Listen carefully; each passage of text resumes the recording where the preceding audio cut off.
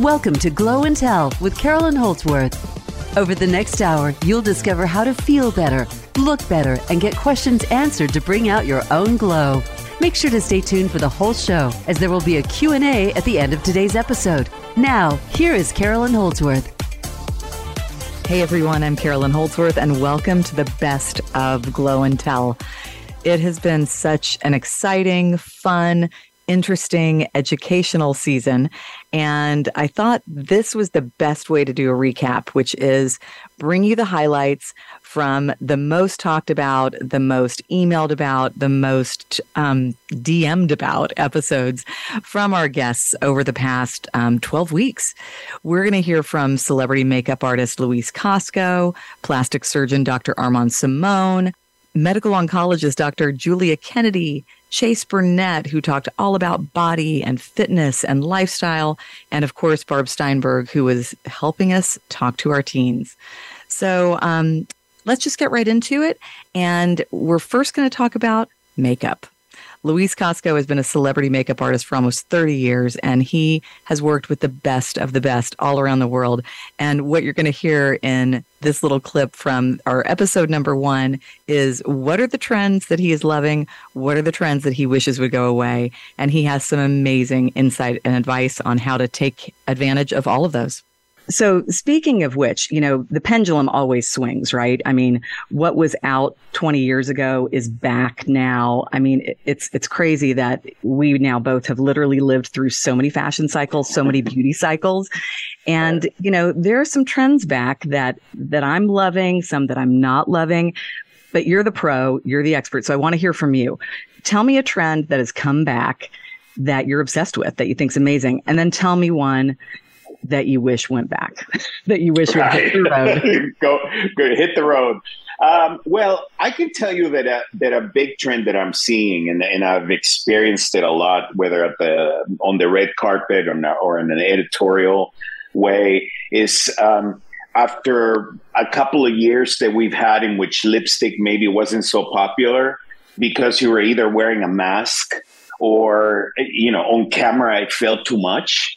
I think lips are making a huge comeback, and especially almost like vinyl glossy lips, you know? Yeah. I just went to see Grace Jones a couple of weeks ago. Well, there's vinyl glossy, yeah. There you go. You remember that classic glossy late 70s disco sort of lip. Mm-hmm. I think it's wonderful if you wear it as its own statement, like the one thing you will have on. Of course, if you're going to wear a mask, forget it.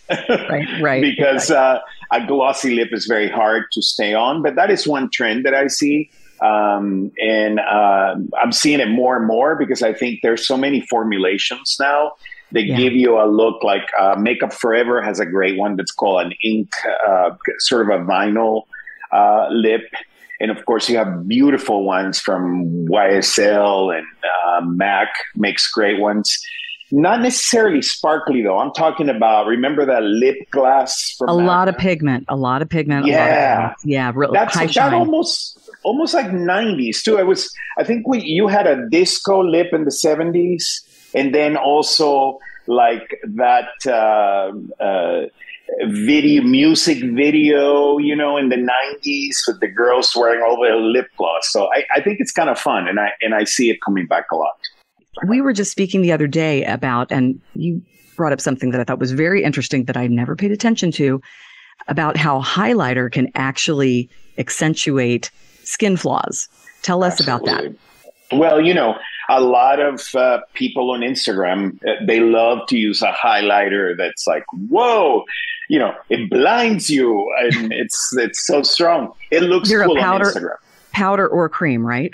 Either type. Either or, even liquid. Okay. You know, they have liquid highlighters. Yeah. My point is, as you become someone, not even age, but if your skin has texture, that sparkle that is going to create an area of not just a highlight, but it's going to like put lighting on any imperfections on your face.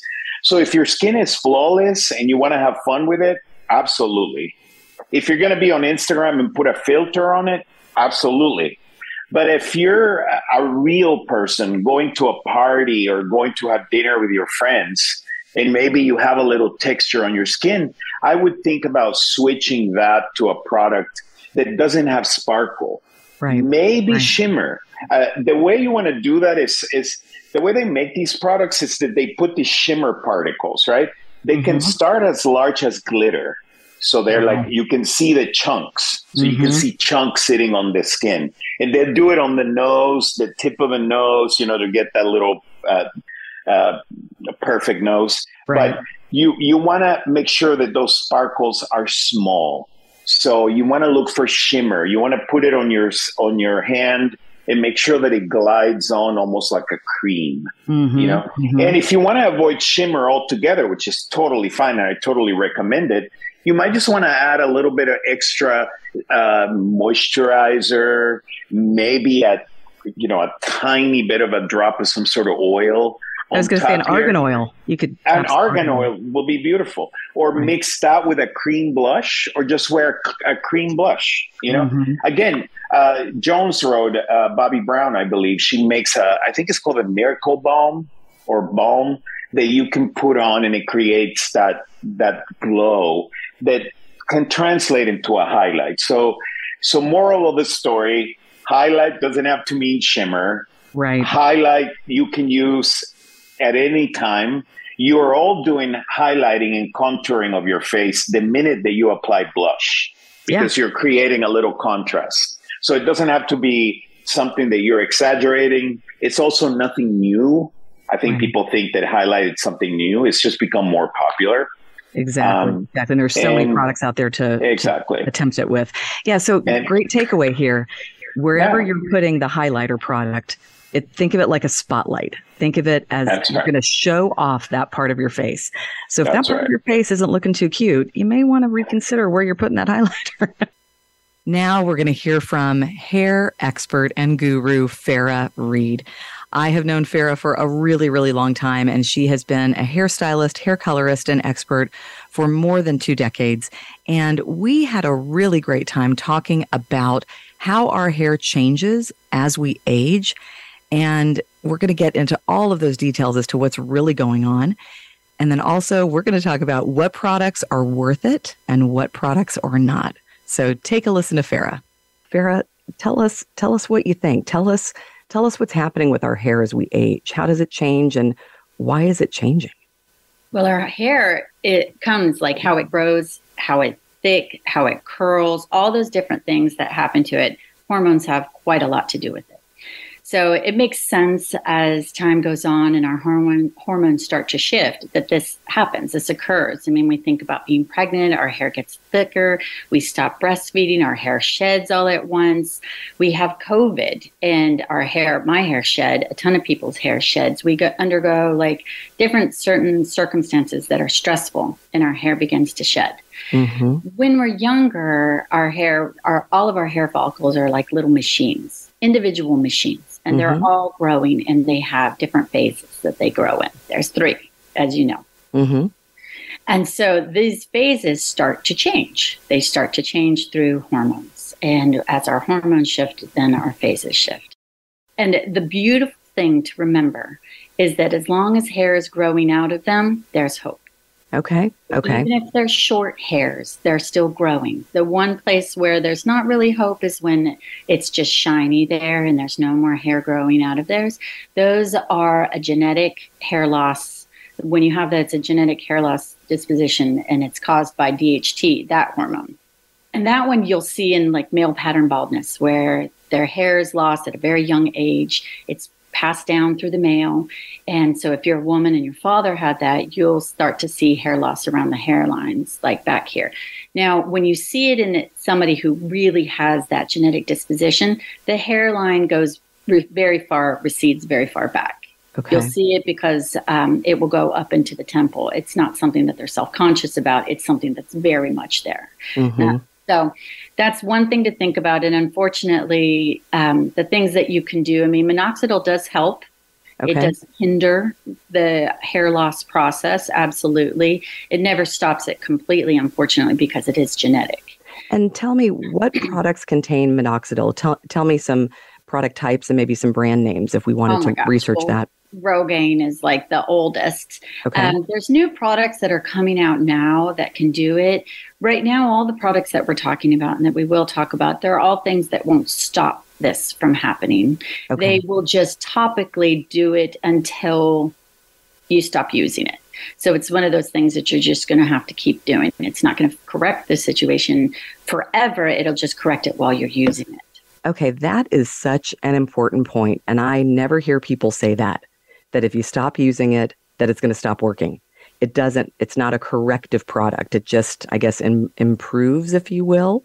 Corrects. It doesn't, yes. Okay. Interesting. Very interesting, because I think that's a key point and why people can probably become disconcerted or frustrated with a product. And we talk about this in skincare as well. You've got to use it to see the effects. But with minoxidil, you're saying you're going to have to use it forever. Yeah. Okay. All of them. All of them. Oh. Anything that's out there, you will have to. I will say that my number one favorite product that I've ever seen work is made by Revitalash. Oh, and yeah. Revitalash makes this foam, and they can't say that it's going to make your hair grow. Like, even when you look at it, they say volume enhancing. They're just not allowed to say that it grows. But Revitalash, the ingredients that are within it, prolong your growth phase. Because of the 3 phases that you have in there, the anagen phase is the beginning phase, and that's the growing phase. Mm-hmm. And when your hormones shift, the growing phase starts to shift, and you will have a slower grow out phase. That's why when you look up at your hairline, all those little hairs are shorter. Instead of growing to their full length, it looks like they've broken, or it looks like they've done a variety of different things. But in this case, what it is they just have a shorter lifespan. Okay. So when you use the Revitalash hair enhancing volume foam, you massage it just on those spots, and you'll notice a difference in about 6 to 8 weeks. Wow, that's fast. That's pretty fast. You won't notice it at first, so you just got to keep using it. But if you keep using it, and I don't know if you've ever used the eyelash serum, but what's really great about it is it starts to compound. And instead of using it every day, then you use it every other day. Instead of every other day, then you can use it once a week, and it keeps it going like that. And so far in my experience, that has been, I've seen the best results, very fast results that you can achieve. However, it's kind of like a spot treatment for women, and they have a whole head of hair and they're shedding all over their hair. That's why it's not the best choice, because we're like, oh my gosh, I got to put this foam all over my hair every single day, for this amount of time. That can be a little bit frustrating. I personally would not ever put a drugstore product on my hair. There are probably only 2 that I would choose to use. One would be Paul Mitchell. It's straightforward and simple. The other one is, I don't even know, maybe a Redken if they sell it there, just because it's been around, and it's also sold in a professional place. So the reason why I gasp also is anything from the drugstore is going to be point to purchase style products. Right. You are going to get results immediately, but they are not designed for prolonged. Oh boy, this is getting us into a juicy topic here. It is. You know this about skincare. It's exactly the same thing. You wouldn't want them to put on that. It's not. It's the quality of ingredients is hugely different. Okay. Where they get their products from, you could say dimethicone, which is a version of a silicone. There are a myriad of different versions of dimethicone out there. There are some that are water soluble, and there are some that are not. There's a myriad of different versions of oils out there. You have your first press oil, and you have the ones that are going down third press, fourth press oil, which means you take the original organic component and they press out the nutrients out of it, and that would be your first press. So first press. Oh my gosh! So you're just taking out all the good stuff, basically. Taking out all the good stuff. That's goodness. Press. That's what you want. You want the higher dollar. You want the higher quality ingredients. You're not going to get that from your over-the-counter drugstore product. So let me ask you this question, because I've heard this theory with higher-end products and some lower-priced products. What about this non-foaming shampoo concept? Because I know there are a lot of products out there that don't foam, and I've heard that that's very good, that no foaming is acceptable. And taking it another step forward, is that something we want to seek out? Is that a preferred type of hair shampoo product? Carolyn, that's an awesome question because that is so current right now. Okay, like the Wen products, just to not pick on that brand, but that's one that I know that's been around for a long time. That's a non-foaming. They have a good concept. What I didn't love about it is that it can coat the hair. There are other ingredients in it that I don't feel that I want on my hair or on my body. Again, with quality. And that's something that we can discuss about those type of products that kind of get you on through marketing and get you kind of stuck on their program. Anything that's you're stuck on their program, you kind of want to stay away from. But the cream themselves, and I can go deeper into that, but to answer your question, the cream itself is pretty great because it's gentle. You know, when we talk about hair, we're talking about hair and scalp. Those two play a very large part together. And pH is a giant thing. It was huge in the 70s and 80s, and everybody kind of forgot about it after a little while. But it's still, popular or not, it's still an important element for us to understand with our hair.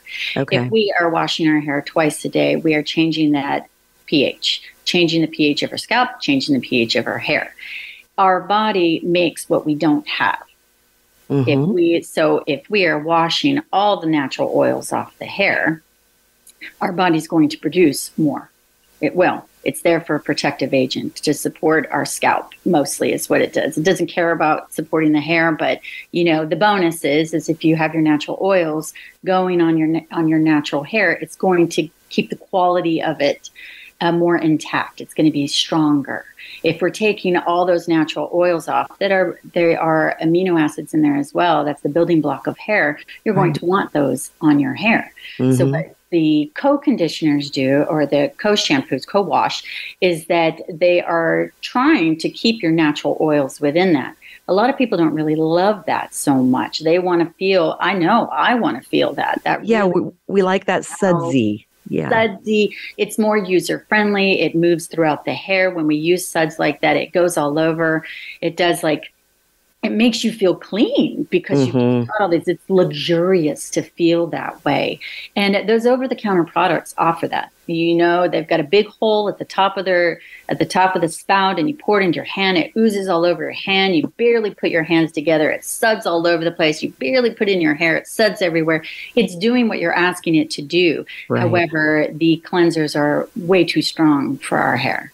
That's where we get that notion of it's too detergent-y, if you will. Exactly. That's exactly. It's a perfect word because it is stripping. Detergent. It's stripping the hair. And I mean, we all do different things to our hair with hair color and the varieties of different lifestyles that we have. And so if you're stripping it, you're not really aiding what you've spent your time and money on. If you're going to do that, a very nice color, very well professionally done hair color is just not going to last as long. It's just not going to look as pretty. You're literally stripping it out and going to be washing it down the drain. All that hard work, that time, all the money that you invested in that beautiful color is just going to, it's going to go down the drain. So when your hairstylist recommends something, they recommend it because they know it works.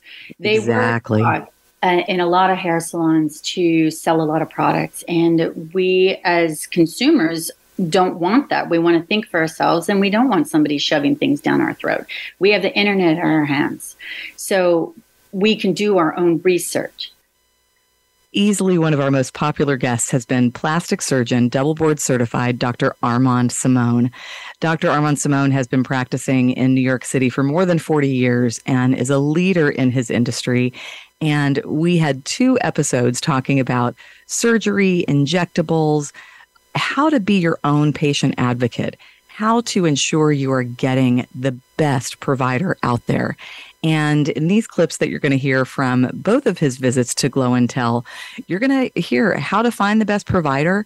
We're going to talk about how long do these injections really last, and what are the questions to ask your doctor when you're considering doing a casual procedure like an injection or something more serious like a surgery. Take a listen. What I would like to hear from you on also before we hit our next break is how far can we push it, so to speak, with our physician when it comes to advocacy? Because I feel that there's still this feeling of the doctor is here and I'm over here, and how much can I ask? How much can I really kind of grill this physician, so to speak, without being inappropriate or out of line, or creating something, heaven forbid, could be contentious? You can ask a physician anything. He is providing you with a service. And as someone who's either potentially purchasing a service, you're entitled to know what you're getting. Okay. And there should be no ego involved with this. If the ego of a physician is injured by a question, or that the fact that he or she is either questioned or not necessarily doubted, but just questioned, I think you should head for the hills. I think you should take off. A good physician, a good plastic surgeon is confident in how he feels about how he can help a patient. He should field any question. He should welcome any question. And as a matter of fact, what I tell my patients is make a list. Write your questions down to be sure that you don't forget to ask them when you come in. I'll try and cover all the material while you're here, but I may miss a few points here and there. But write your questions down. And there should be no ego involved with this. No physician ego involved with this. They should answer every question, and there's no silly question. There's no question that's unimportant. Okay. I love that. I appreciate that message and that sentiment. And I do encourage everybody that's listening here that's considering a procedure, whether it's as small as, getting your forehead touched up with Dysport or Botox, or, multiple elective surgeries. Be your own advocate. Ask the questions. Don't be intimidated. Obviously, there needs to be a conversation that's rooted in respect, but I love the idea of making a list and going in with that list. So, can Botox or Dysport just stop working? It doesn't just stop working. What it does is that when it reaches the end of its natural half-life, it will gradually not be as effective. Okay, so they do have a lifespan to them for the most part. And we can say that Botox has a span of 3 to 4 months generally, and Dysport 4 to 6 months. And it's just a gradual return, and you'll go back to square one for the most part. So there's no quote unquote immunity to it. It's not that one day you wake up and all of a sudden all the lines are back. It doesn't happen that way. It's a very gradual thing. And actually that's the beauty of some of this stuff, because, it gradually improves and then it gradually disimproves at the end of its life. And what about a cumulative effect? I've heard that there can be one if you use it for years and years and years, either one of the neuromodulators. Well, in some patients, if you use it with a certain amount of frequency, so if you use it every 6 months, you may find that you can go longer periods of time in between, because you're putting the muscles that are responsible for the wrinkles in a state of atrophy or a state of disuse. And when you don't use your muscles, it takes longer for them to come back. And so you may find that this chronic state of disuse of forehead muscles or eyebrow muscles, where we give this material, that you may need it less often over time.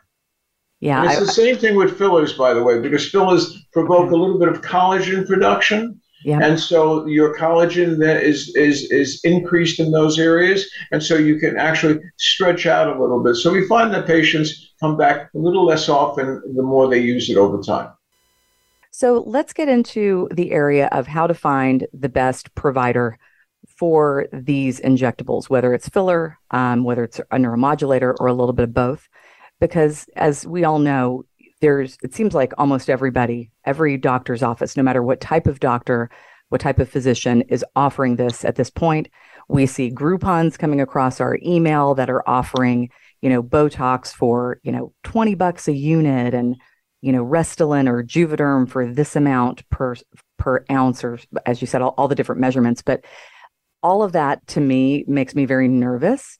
Should we, just never consider people that are marketing these injectables in that manner?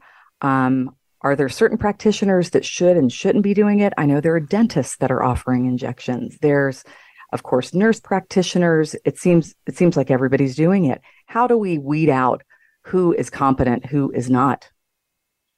That's a real tough question as far as competence level is concerned.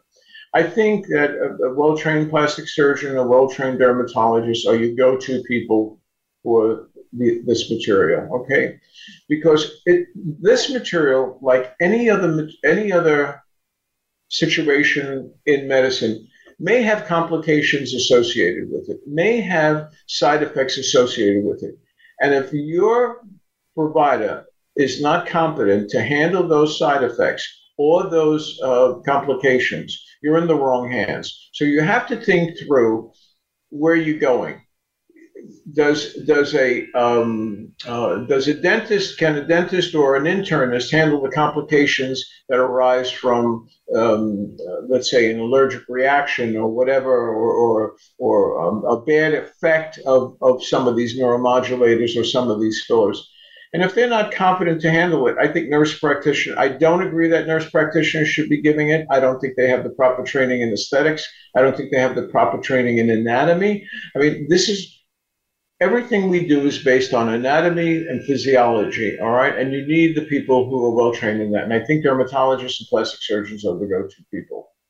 Okay. Yeah, and you got to be very careful in the cell kind of thing.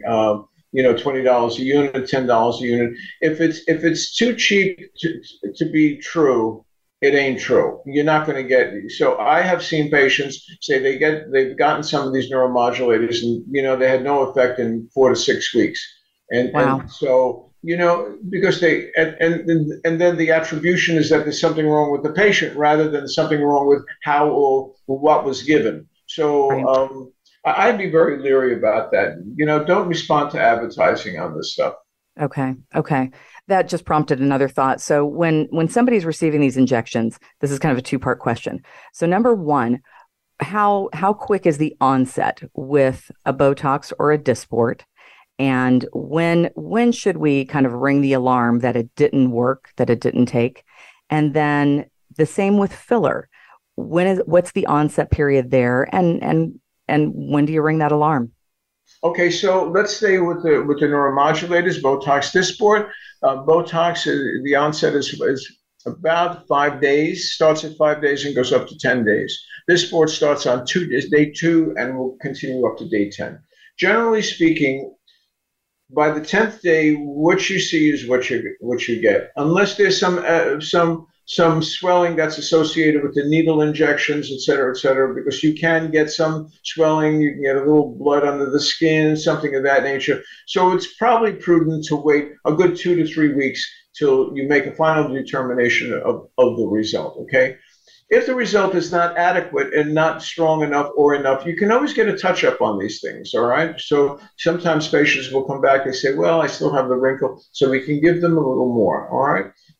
So as far as the fillers are concerned, with the hyaluronic acids, what you see is what you get. So for the most part, once the initial swelling from the injection period is down, which is usually in 5 to 7, 10 days, then what you see is the result, okay? You can always add to as well. If you've been given too much, it can also be reduced by the administration of an enzyme that breaks it down. But I would say that 10 days, 2 weeks, your result from fillers is for the most part what you should expect. Okay, all right. Now for fillers, you just touched on something that I think is important. Oftentimes there is immediate swelling.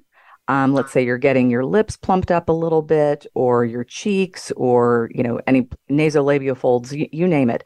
There is some swelling, and it can initially look like the provider has given you too much. It can be a little alarming.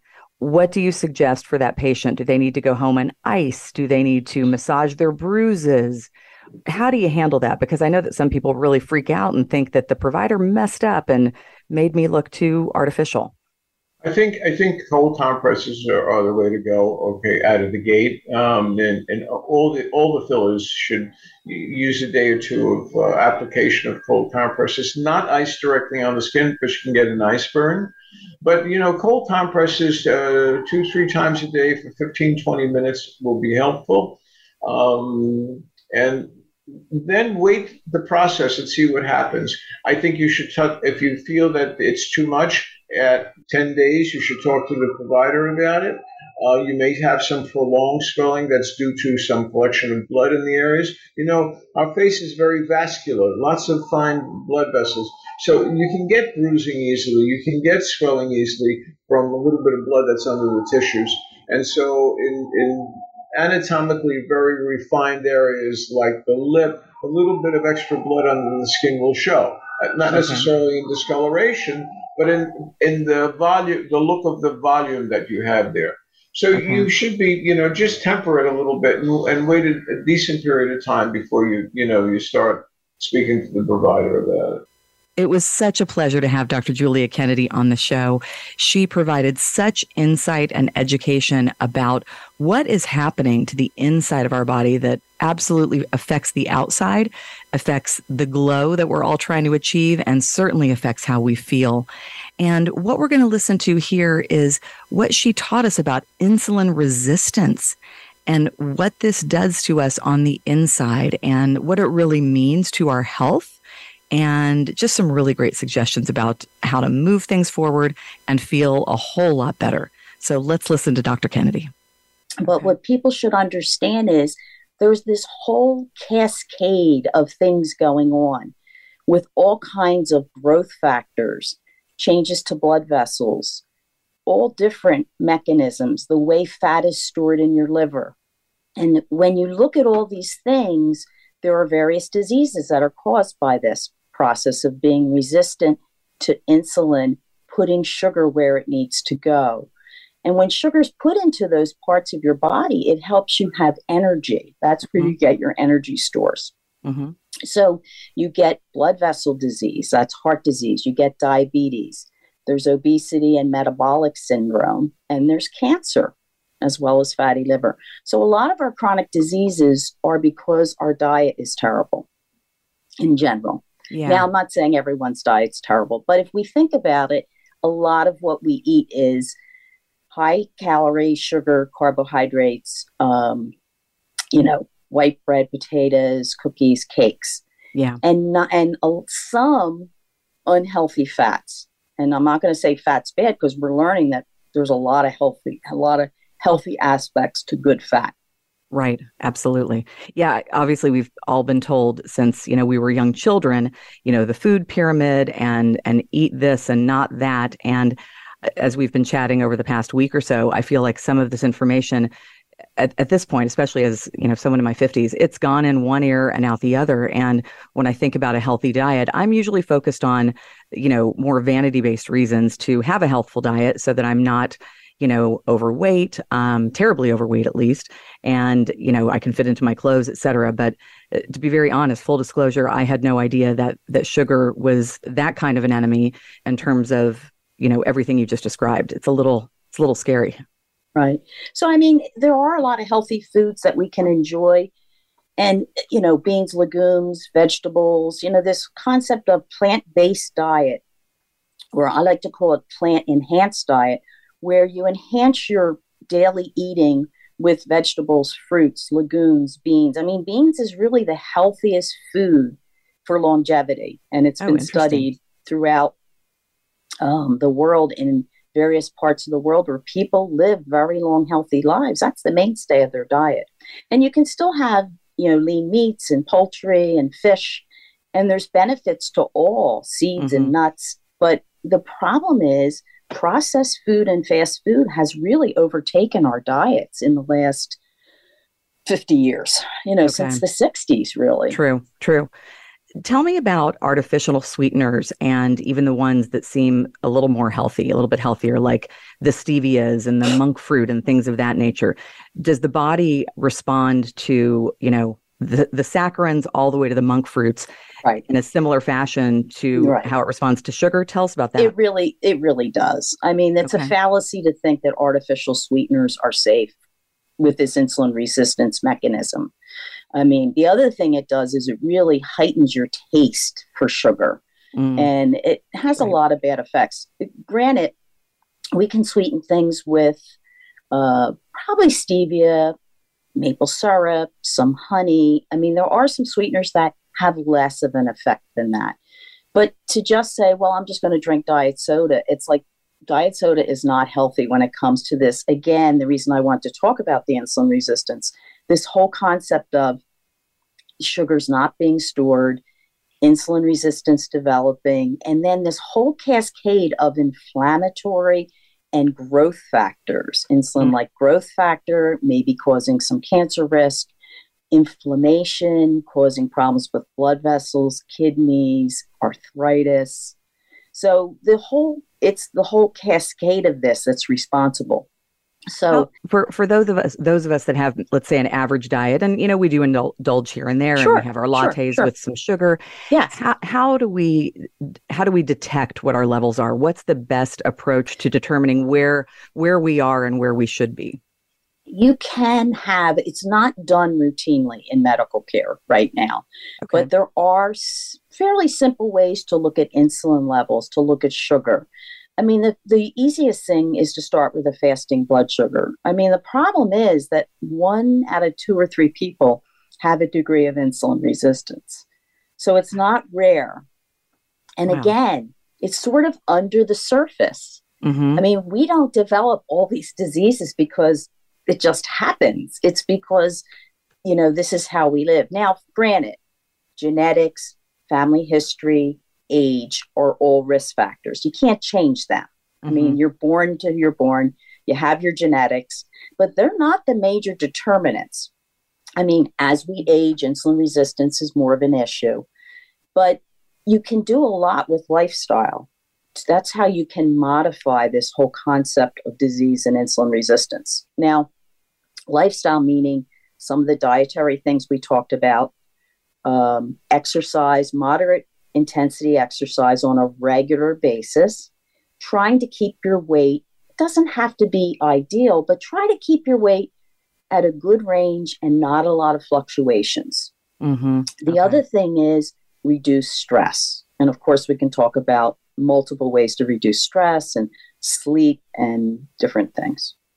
Very interesting. I was actually going to ask some questions about movement, about fitness, and because I know, again, we're all overwhelmed with data, right? We're reading things, we're, getting posts shared with us, and I get overwhelmed by all the information out there and oftentimes don't know what is legitimate and what is not. I have read that regular exercise, as you suggested, moderate level, decent amounts of cardio can help with how we metabolize sugars or help with sugar levels. Insulin. Yes. Is that true? Okay. So particularly, and I will mention for postmenopausal women, we lose estrogen, and unfortunately that kind of racks up this insulin resistance problem because estrogen, women that say, oh, I can't eat what I used to eat, my metabolism is getting really bad. It's really because they don't have the insulin and that hormonal milieu in their body that used to take a little piece of that insulin resistance problem and put it at bay. So as far as regular exercise for cancer patients, there's been studies with the American Academy of Sports Medicine, looked at this extremely carefully and said, 5 hours a week. And I mean, that's daunting for people with active disease that have other problems. So I do tell people walking, any movement is better than sitting. Okay, that was going to be my next question. Standing in one place is not as good as walking. So people who say, well, I'm at a standing desk, everything's fine. It's really not it does not improve your metabolism or your ability to handle sugar and calories or for stress and things as much as just moving and walking. Okay. So, I'm a big believer in walking meditation, meditate, obviously eyes open, walking, just using doubling up on activities that can help you. Okay. 5 hours a week is 5 the hours is sort of the guideline for cancer patients. Okay. Now I think that, doing something on a regular basis is better than hit or miss. So regularity, consistency is number one. If you can do 10 minutes, 15 minutes, and 10 minutes throughout the day, that's as good as doing 45 minutes at once or 35 minutes at once. The other thing that is really lost, particularly among women, is resistance and strength training. So we lose 10% of our muscle mass every decade from the age of 30. And you need to really work at a younger age to maintain muscle mass, because once you hit menopause, your ability to build muscle again through resistance and strength training is much more difficult. Oh, so if, again, the first half of our life, if we could kind of maintain that muscle mass, and it's just, it's so important as we age for ability to have bounce and not have falls and all the other things that come with, getting much older. Chase Burnett has been a personal trainer and a fitness expert for more than a decade, and he's someone that I've personally worked with for many, many years. And we had a really wonderful time talking with Chase about, how to really take your workouts to the next level in order to achieve better results faster and how to stick with it all. And one thing that we really spent some time about was accountability, and how having an accountability partner, as we call it, can really make all the difference in being consistent and getting to your workouts on a regular basis. And we're also going to talk a little bit about food, sugar, and how we can be fueling our body, not just for, the most optimal workout, but in order to get the shape, get the tone, get the health that we want. Take a listen. For sure. And something just to touch on, just accountability alone, whether that's your personal trainer that keeps you accountable, or just your gym buddy or your spouse, having that accountability is huge. I know for me, whether that's the guys that I go train jujitsu with or my lifting buddy, those people I don't want to let them down. You know what I mean? And I get upset with myself if I can't make it to one of those appointments that we've set, and I feel like I'm letting them down. And, it's nice having those people to, push you to work a little bit harder. I've noticed it in our gym because we do mostly semi-private training. Mm-hmm. And, I've seen awesome friendships be built, and it's been hey, you're lifting this weight. You know what? I'm going to try to lift that weight. So it's really important to have someone that's going to, drive you to your goal. That is exactly what did it for me and what changed my life. It started when I was living in Toronto and I was still in my corporate career. And for the first time, I decided to hire a personal trainer. And so it was the financial investment, which even wasn't a whole lot of money, that got me to the gym. And just knowing that I was going to lose this money and then also let this person down if I wasn't there, it really, a switch was flipped for me. That was the shift. And then when I moved to Pennsylvania and opened Nurture Spa and switched careers, that's when I continued my fitness journey, and the accountability buddy system. Oh my gosh, the floodgates opened and made some of the closest friends that I will have for the rest of my life, who are my friends now. Nancy is one of them. She is somebody, and Nancy. Oh yeah. I mean, she got me up to a 6 a.m. class. For years and years and years. And it's kind of awe-inspiring and jaw-dropping what a partnership, an accountability partnership, can do for you, because it literally shifted everything to me. And I never thought I was this super morning person. I never thought I'd be getting up at 5 a.m. and at the gym ready to go by 6, but something shifted, and it was the accountability, and I'm truly happy with it and about it and for it.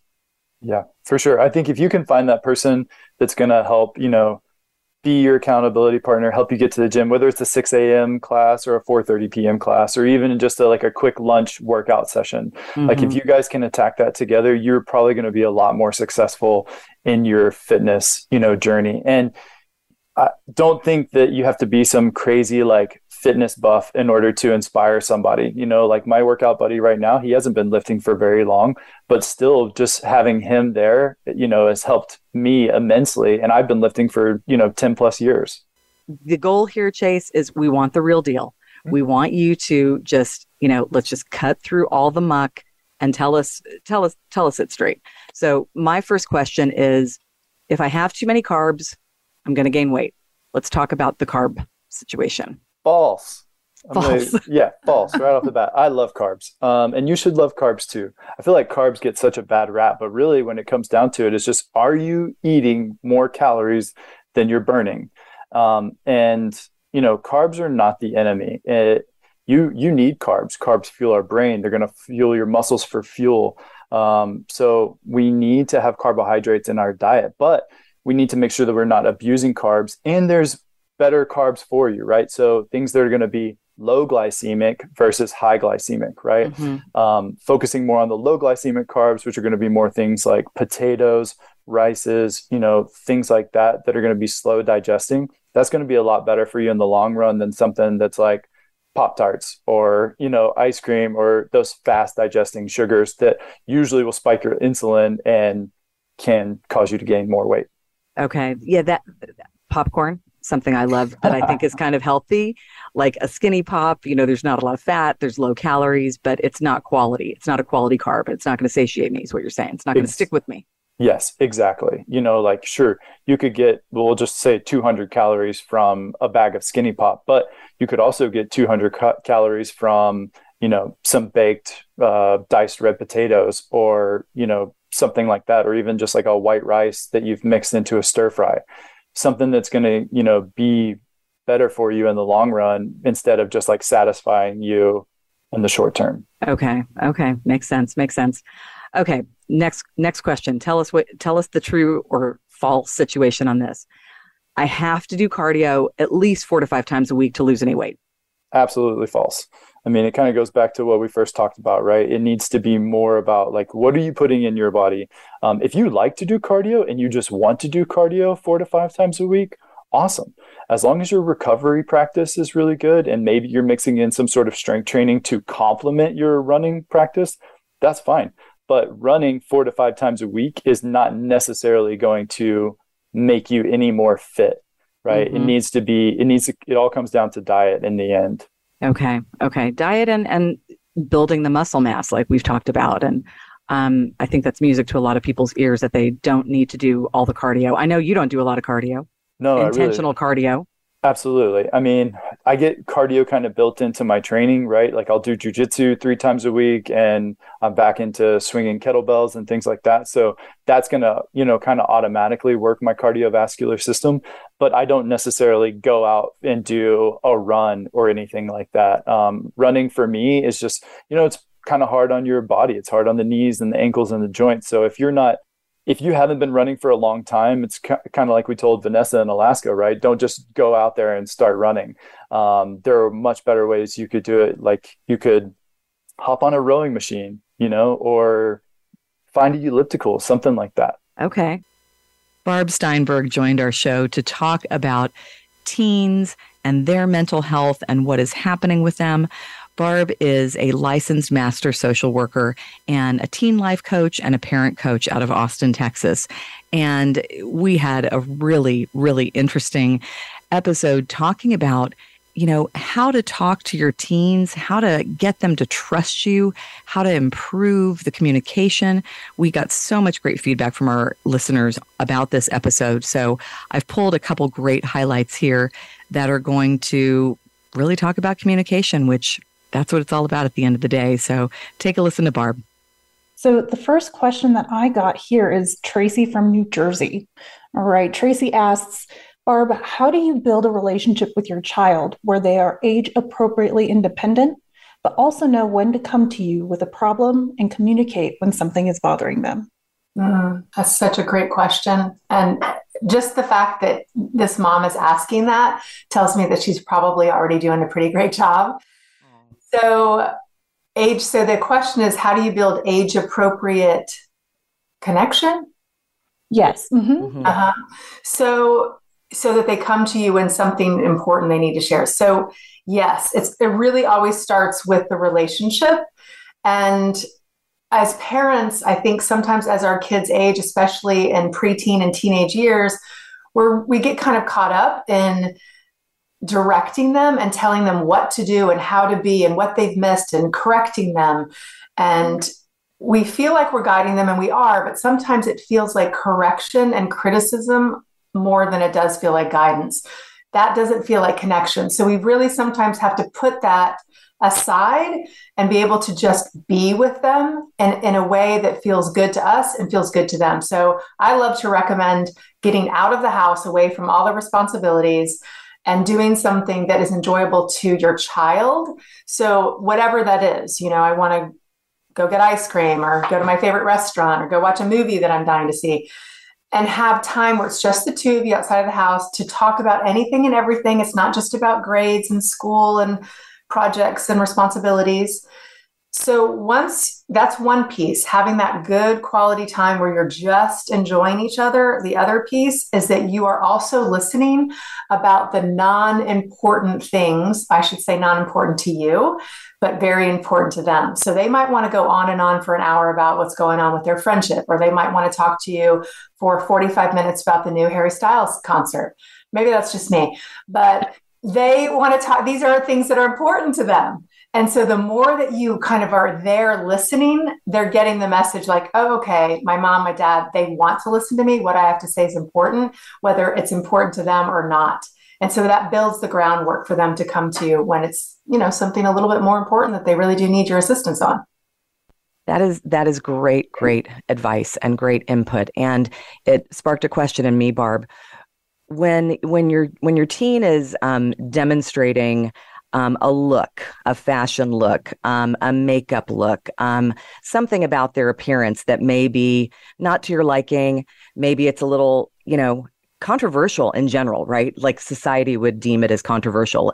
Say it's crazy hair color, or maybe your teen daughter is a little too sexy right now, or I don't know, wacky makeup. Who knows? You were saying, you don't want to, kind of be bossy and be so directive oriented. But how do you talk about a topic like that? How do you talk about appearance without alienating them relationship wise? Yeah, so important. Teen girls in particular are pretty sensitive to any kind of feedback that we as parents offer, and they hear it as criticism even when we don't feel that way and mean it to be. And we're just trying to protect them because we've walked in their shoes, right? We're trying to protect them from ridicule or what have you. Sometimes it's about protecting them because we don't want them to get feedback, or some parents might say a reputation, quote unquote. Some parents, it's really about protecting themselves also. They don't want to be seen as a certain kind of parent that is too permissive. So we want to be honest with ourselves about that. But that's a really popular question where, especially today where half shirts are in and short shorts are in and all these girls are wearing them and parents are kind of freaking out. Like, really? Are you going to wear that when I take you to Target? You're going to school like that? And it can be scary because parents are worried about what is the perception of my child and what's going to come towards her because of what she's wearing. What kind of attention is she going to get? Right. What are people going to think of her? Blah, blah, blah. So gently, lovingly, I wouldn't say in that moment may not be the best time when she's rushing out the door to go to school, but finding that window of opportunity where she seems a little bit more open to talk. Again, maybe it's outside of the house. And you're sharing with her, asking her kind of about her style, because her style is really important. It's a part of her identity. And then also lovingly, gently sharing concerns like, hey, my concern is, my worry is this. You might not have the same worry, and that's okay. I wonder if there's a compromise here. Could you wear that when you're with your friends, when you're at our house and you guys are having a get together at our house? Maybe instead of when we go out to dinner or when we go to church or wherever it is. So kind of letting her know that there are appropriate outfits based on the setting. What I'm going to wear to church is not what I'm going to wear to dinner Friday night with all my friends, for example. Yeah. Okay. That's a great compromise. I like that. That's a really touchy one because, like you said, and we've talked about this so much over the years, at this age, kids are trying to individuate and separate from their parents, right? And you want them to have individual style, and it's part of the growth experience. And you don't want to, push them further away, which a topic like that certainly can. Oh, gosh. Oh, Victoria, you've got a question, I think. Yeah, I think this kind of goes into a question from a listener. So what about when teens have to start dealing with their friends, right? So this is from Tara from New Jersey. She asks, I'm so worried when my daughter gets to the mean girl phase. Coping ideas for how to deal with gals being mean to her or telling her she's too tall, can't tumble that well, or that her hair is weird. I want her to be prepared for all of this, but I also don't want to scare her and take away her innocence at the same time. Yeah, I love that this mom is saying, I don't want to scare her and take away her innocence, because sometimes as parents, we get so worked up about what's being said or done around our kids. we have big reactions and we can kind of project those big feelings onto our kids where they might not even be there yet. So yeah, that is tough. Obviously we probably have all experienced people commenting on how we look and how we are, and it's been negative and it's been hurtful. So one start is to check in with your daughter and say, how did it feel when your friend said that you're too tall, you can't tell? How did it feel for you? So let her connect with how it feels. That gives you a sense of where she is with that and how much it's bothering her or not. So you follow her lead. And then you can maybe even talk about, if it feels appropriate, you can say, well, why do you think somebody might say that to you? What do you think that might be about? She might not have an answer. You want to have an answer in your back pocket. And then you can talk about how to potentially not let that in. So how do you feel about how tall you are? Well, the tricky part is that's not something that you can really change. So the more that we think, I hate this about myself, the more that we feel badly, right? We feel sad, we feel upset, we feel anger. So then asking her to be careful about, how can I not let that in? How can I reject that criticism? How can I find things about myself that I am willing to like about myself or appreciate? Do I need to distance from that person that's causing me to not feel good? Okay. Really, really good advice. So this critical voice that we have in our heads as humans, right? We've got this voice that's kind of always nagging. As teens, it seems to be louder than ever. Would you say that parents, caretakers, as adults, that we're ever contributing to that negative kind of criticism, that inner voice? What role are we playing in this? How can we do better, be better? So the short answer is yes. Sometimes unknowingly and sometimes knowingly, we are contributing to that critical voice. Sometimes it has to do with how we were parented. If we were parented by parents kind of top down, feeling like in order to motivate you and get you to be and do what I want you to, I need to come down hard and criticize you to motivate you. That's not a motivator. That just creates fear.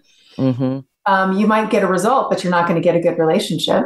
And if you have a strong-willed child, you might not get a result. So I just wanted to take a second and thank everybody for listening to Glow and Tell this season.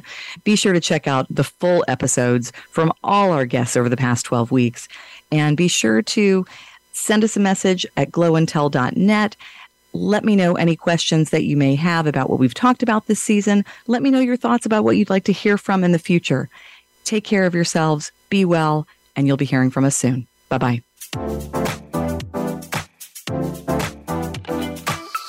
Thanks for listening to this week's episode of Glow and Tell. We hope you enjoyed today's topic. Didn't get your question in? Be sure to call in again next week. We wish you a wonderful week.